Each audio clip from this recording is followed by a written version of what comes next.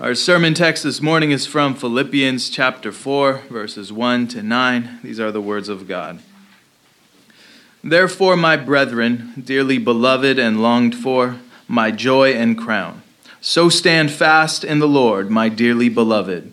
I beseech Eodias and beseech Syntyche, that they be of the same mind in the Lord. And I entreat thee also, true yokefellow, help those women which labored with me in the gospel, with Clement also, and with other my fellow laborers whose names are in the book of life.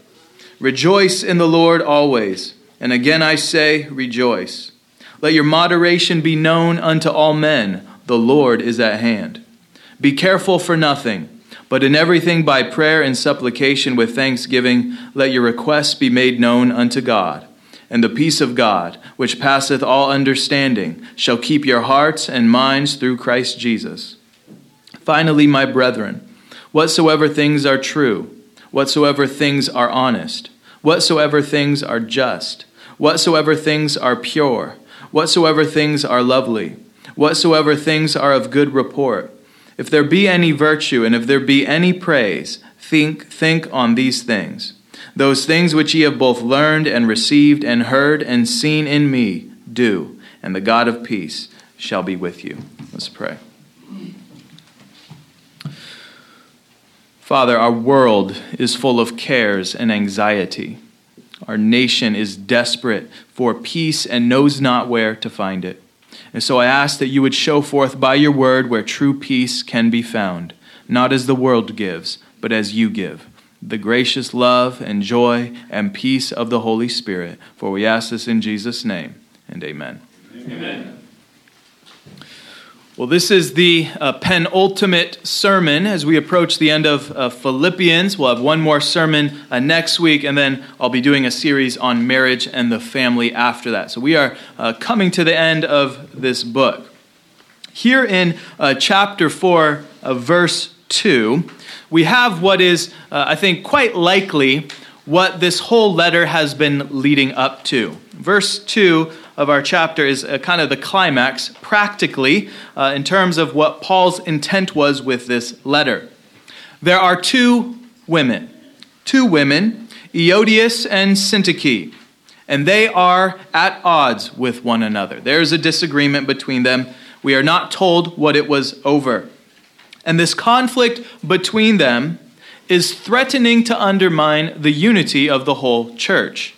So much so that Paul has to mention them by name, something he rarely does, for all to hear.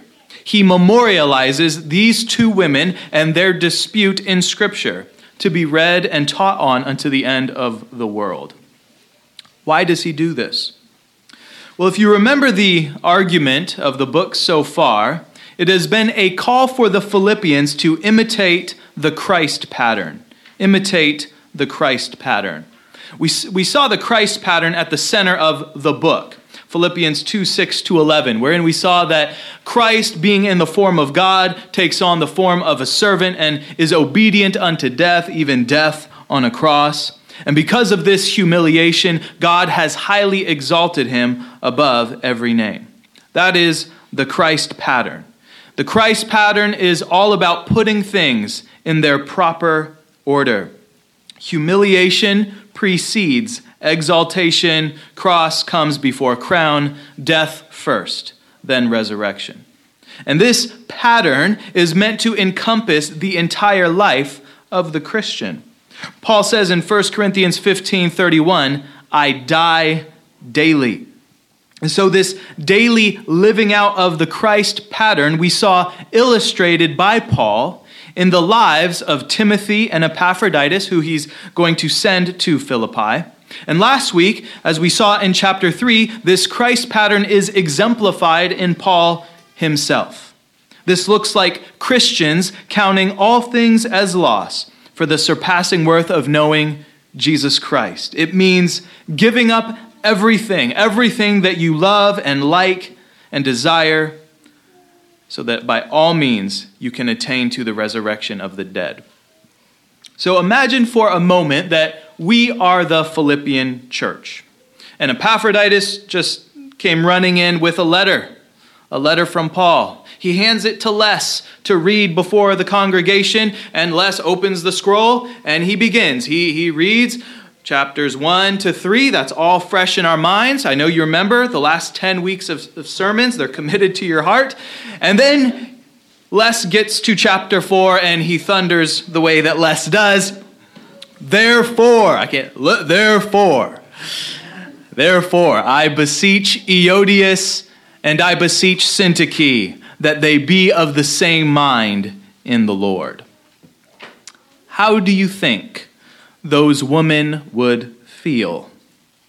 How would you feel if your name was called out by the Apostle Paul, or Les Doyle, for not being of the same mind in the Lord? Well, this is how Paul is seeking the peace and unity of the church. Sometimes we have to name names. And there is much we can learn here if we, as a church, would have the God of peace dwelling amongst us. And the lessons here really apply to all human relationships. So this applies to your marriage. This applies to your family relationships. It applies between children. But the focus here is peace and unity in the church. So let's proceed to our text. We could outline this passage under two broad headings. Verses 1 to 3 address the need for peace, and then verses 4 to 9 deal with how to get God's peace. So verses 1 to 3, the need for peace, 4 to 9, how to get God's peace. So starting in verse 1, he says, therefore, so he's linking it with everything that went before, therefore, my brethren, dearly beloved and longed for, my joy and crown, so stand fast in the Lord, my dearly beloved. It sounds like Paul loves this church. We've seen this all through. Paul loves the church. He extols them with the language of family, calls them my brethren, of intimacy. I mean, who do you call your dearly beloved besides your spouse? This is the language Paul uses. And he also uses the language of reward and treasure. He calls them my joy and crown. Paul considered people to be the most valuable resource on earth. And these saints were his particular joy and crown. When Jesus said to store up treasure in heaven, Paul took that as store up people in heaven. He took that as, I must preach the gospel. I must evangelize. I must make disciples. And when he does this, he is storing up the most valuable resource there is, the human person renewed in the image of Christ. He says, you are my joy and my crown. Can we say that to one another? One of the demonic spirits of our age is this push to sacrifice the human person for the sake of the planet, to reduce carbon emissions by reducing people. As one person said, you are the carbon they want to reduce. And so under the guise of a climate crisis, energy crisis, whatever, manufacture your own crisis, in the name of saving the planet, we destroy that which is most precious in the eyes of God, the human person. So what Paul demonstrates here is one of Christianity's chief contributions to the world, namely that people are valuable, they are precious. And although we try very hard to demean and debase ourselves through suicidal living, Jesus came to save sinners. Jesus came to raise the dead to life, and no sinner is beyond repair if they will turn to him.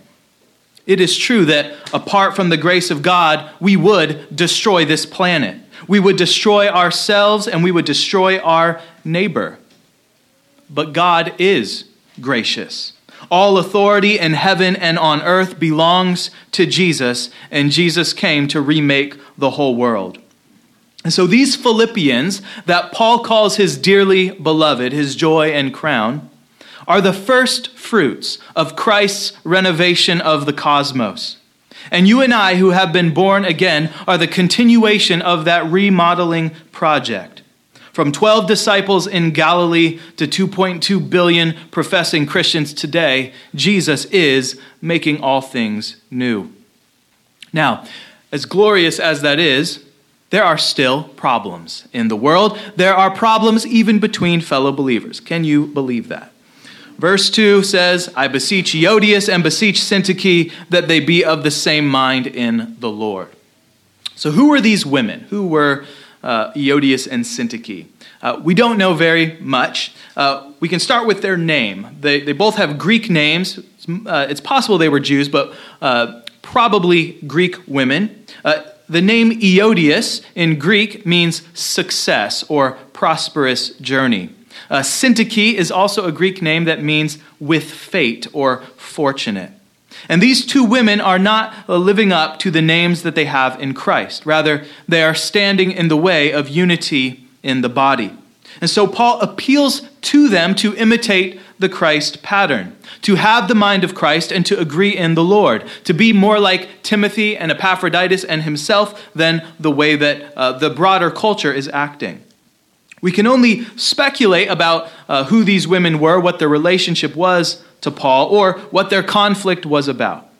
But one thing we know for sure is that early in Paul's ministry, they labored with him in the gospel. We find this out in verse 3, which says, And I entreat thee also, true yoke fellow, this is a different person, help those women which labored with me in the gospel, with Clement also, and with other my fellow laborers, whose names are in the book of life.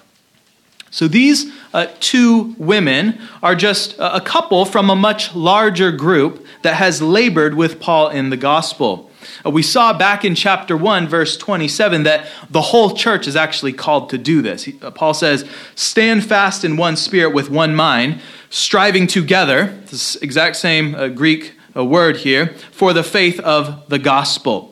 So the whole church is called to labor for the gospel, and these two women had were of particular help to Paul in this work. This is a great example of what we might call a women in ministry. Women in ministry. And this is the kind of ministry that we as a church believe in. Although women are not permitted to teach or prophesy in the public gathering, 1 Timothy 2, 1 Corinthians 14, women are commanded to teach other women in Titus chapter 2. And we know from other places in the book of Acts that women prophesied in private. For example, we see in Acts 21 verse 9, it says that Philip the evangelist had 4 virgin daughters who prophesied. We see also that at Pentecost, the Holy Spirit was given to women along with the men. Acts 2:17 says, And it shall come to pass in the last days, saith God, I will pour out my spirit upon all flesh, and your sons and your daughters shall prophesy. Now, we do not live in the last days like the apostles did. Those ended around 70 AD with the destruction of Jerusalem. That's a whole other sermon. There's no longer this same kind of prophesying today. If someone calls themselves a prophet or apostle, they are not. You can send them my way. There's no longer the same kind of prophesying now that we have the fullness of the scriptures. However, we can learn a lot from these passages about what a woman's ministry should look like. Women are essential to how the gospel permeates a region. Some of you might not know this, but women talk, and they spread things around. This can be for good or ill. When it's bad, Paul calls it gossip or old wives' tales, 1 Timothy 4:17. But when women get together and talk about Christ, talk about the things of God, when they encourage one another and pray together, this is one of the ways the gospel spreads rapidly.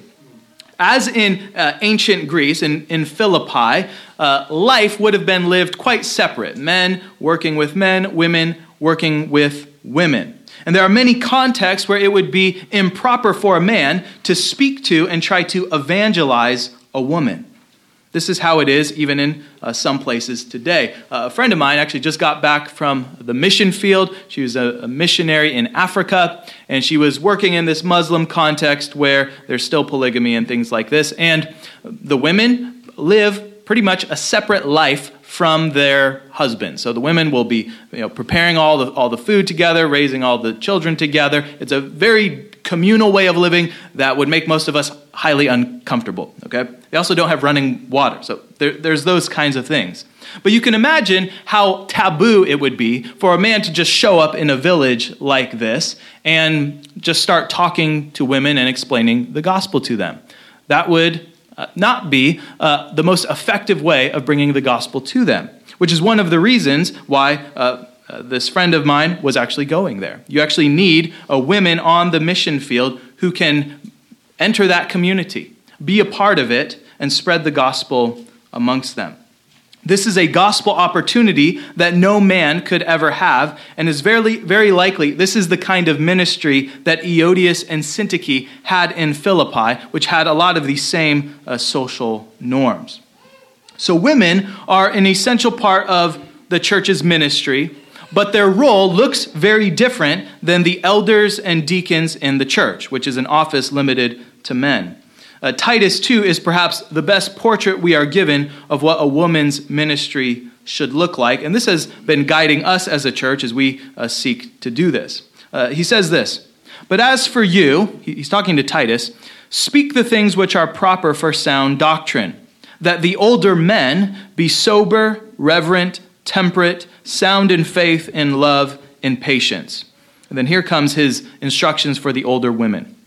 "The older women likewise, that they be reverent in behavior, not slanderers, not given to much wine, teachers of good things, that they admonish the young women to love their husbands, to love their children, to be discreet, chaste, homemakers, good, obedient to their own husbands, that the word of God may not be blasphemed." The older women in the church are charged with preventing blasphemy from the younger women, blasphemy from those outside the church as they see the chaste conduct of the women in the church. This is something that the women in the church should be doing. Men and women are very different, and God calls both sexes to labor for the gospel in different ways. And when this is done with the mind of Christ, it builds up the church in love. But when there is envy and jealousy and gossip, or whatever conflict arose between Euodias and Syntyche, the rest of the church suffers. People take sides. And the church gets distracted from contending for the gospel, reaching the lost out there, because we are not at peace in here. So women, I charge you to embrace what Titus 2 sets forth as the emphasis and content of your ministry. Read this passage. Study these things. You who are older, encourage the younger women in them. Teach your daughters to aspire to what is honorable in the sight of God, that his word not be blasphemed. We see also here in verse 3 that Paul calls on an old friend to mediate peace between these women, to help them agree in the Lord. Sometimes you need a peacemaker to intervene.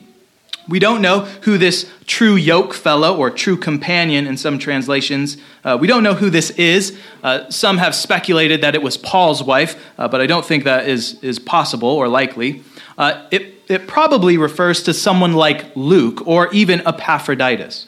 But whoever this true yoke fellow was, it was someone in Philippi who Paul trusted to reconcile these two women for the sake of the whole church. And then Paul concludes in verse 3 by assuring them all that their names are written in the book of life. This should comfort them. In other words, whatever the problem is, this is a family dispute. We are all going to be together forever in heaven, so let's practice getting along now. This is a perennial lesson for every church to take to heart. So that's verses 1 to 3, the need for peace. And now in verses 4 to 9, we are told how to get it.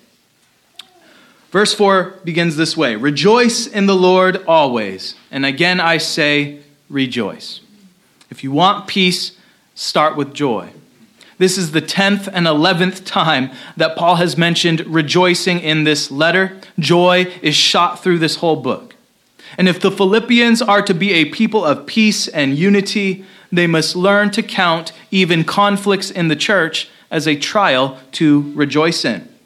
As we will see in the next verses, one of the ways we deal with conflict is by thanking God, rejoicing in him, and then praying about it. These are the ingredients that make for peace. In verse 5, he says, "Let your moderation be known unto all men. The Lord is at hand."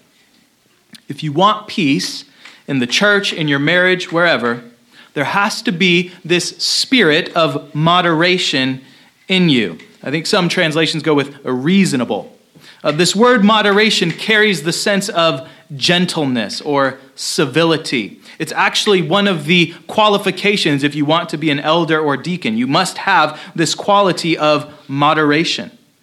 It says in 1 Timothy 3 and Titus 3 that the man must be patient or gentle and not a brawler.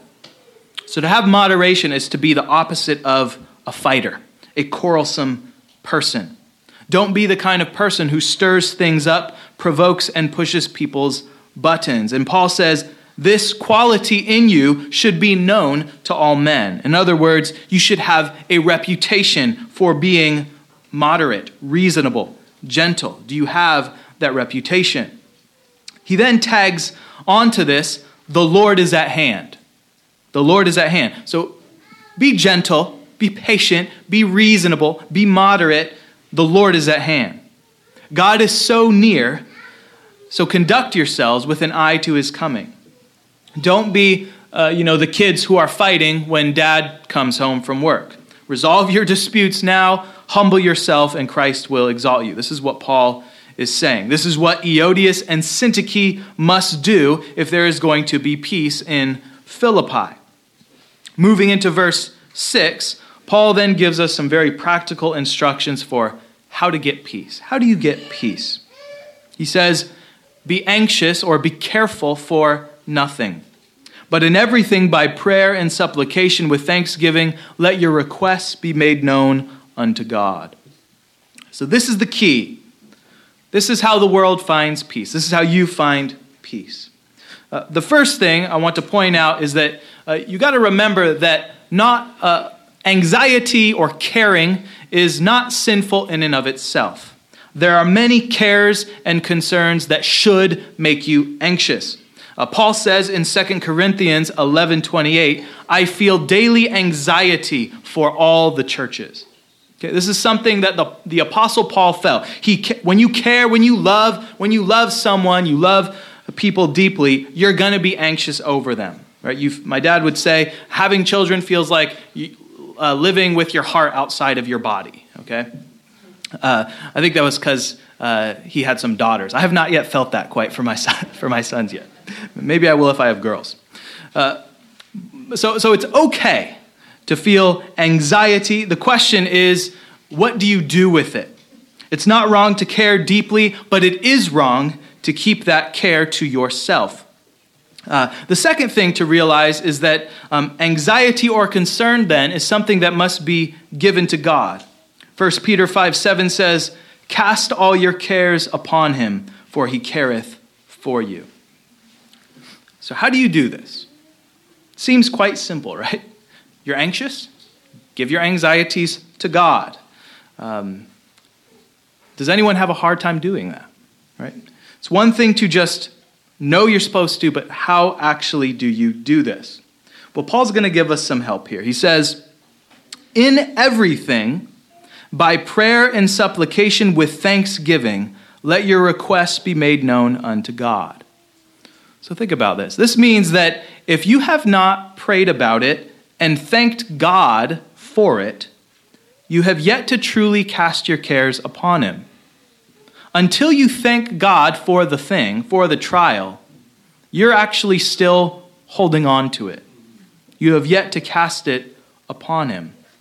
I think this is just one of the most important spiritual disciplines you can ever learn, is to learn to verbally say out loud, thank you, God, for the trial, the thing.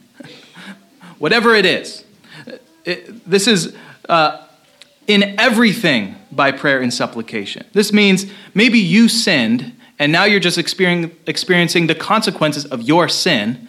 This isn't like you got sick and are just suffering. It could be totally your fault, and you can still thank God for the hard consequences of your stupid decisions. This is how you give anxiety to the Lord. That doesn't mean you always understand why God is doing what he is doing. Take the example of Job. He is not told why. It doesn't mean that the trial is good in and of itself. You are not called to say that things that are evil are actually good. What we are doing is saying that God is good, that God is the giver of all things, that he is weaving this story that we cannot understand. And for those, as Luke prayed, for those who love God and are called according to his purpose, it's gonna work for your good. There is a great conspiracy for your good if you belong to God. So you don't always understand. In fact, you almost never understand. But you walk by faith. You're a Christian. You're a believer. You believe the goodness and love of God even when you cannot understand. Thank you, God, for this trial. I don't know how this is working for my good. I don't like it. Take it away. But I trust you, and I trust that you're working it for my good. That's how you become a person at peace with God. That's how you give your anxieties to the Lord. As Isaiah 55:9 says, "For as the heavens are higher than the earth, so are my ways higher than your ways, and my thoughts than your thoughts." God is God, we are not. And God is more good and more loving and more wise than you can fathom. Your job is simply to trust him. Give thanks to him. So if you want peace, you have to pray, and not just grumble, but pray with thanksgiving to God for his mysterious goodness in all things. To do that is really to possess a true superpower in this age of anxiety. If we do this, then we can grab hold of the promise given in verse 7, where he says, "And the peace of God, which passeth all understanding, shall keep your hearts and minds through Christ Jesus." Notice this peace from God surpasses human understanding. It doesn't make sense. Just like the trial doesn't make sense, neither does the peace. Peace is a supernatural gift from God that he gives to those who look to him with faith and thanksgiving. And then finally, in verses 8 to 9, Paul tells us what to meditate upon if we would desire this peace to continue with us. He says, "Finally, brethren, whatsoever things are," and he's going to list 8 qualities. "Whatsoever things are true, honest, just, pure, lovely, of good report, virtuous, and praiseworthy." That should be the rubric for your meditation. That can help you set entertainment standards in your home. If you meditate upon these things, then the peace will come. But if this is not your meditation, then you should not be surprised that your joy is dull, you are full of grumbling and ingratitude, and you have all of this anxiety. And so fill your mind, fill your ears, set nothing wicked before your eyes, and meditate upon these things that please God. Paul says, if you do these things, what you have both learned and received and heard and seen in me, do, and the God of peace shall be with you. I'll close with this. When there is conflict in the church, or conflict in your family, in your marriage, between brothers, whatever, it is most often a reflection of the conflict and unrest in our own souls. And so for whatever was wrong between Euodias and Syntyche, the solution for them is the same solution for us. And that is follow the Christ pattern. Humble yourself before the Lord. Rejoice always, even as Christ was rejoicing from the cross, singing psalms. And then pray. Pray with thanksgiving to God, and the God of peace promises to be with us. In the name of the Father, and the Son, and the Holy Spirit. Amen. Amen. Let me pray. Father, we confess that we are a naturally grumbling and complaining people. We ask that you would detach our heart from clinging to idols. And we ask that you would give us the spirit of joy, the spirit of peace, the spirit of thanksgiving, so that we can have a new relationship to our suffering, to our trials, to the problem people in our world. God, make us to give thanks, to cast our cares upon you because we know that you care for us. We pray this in Jesus' name, and amen.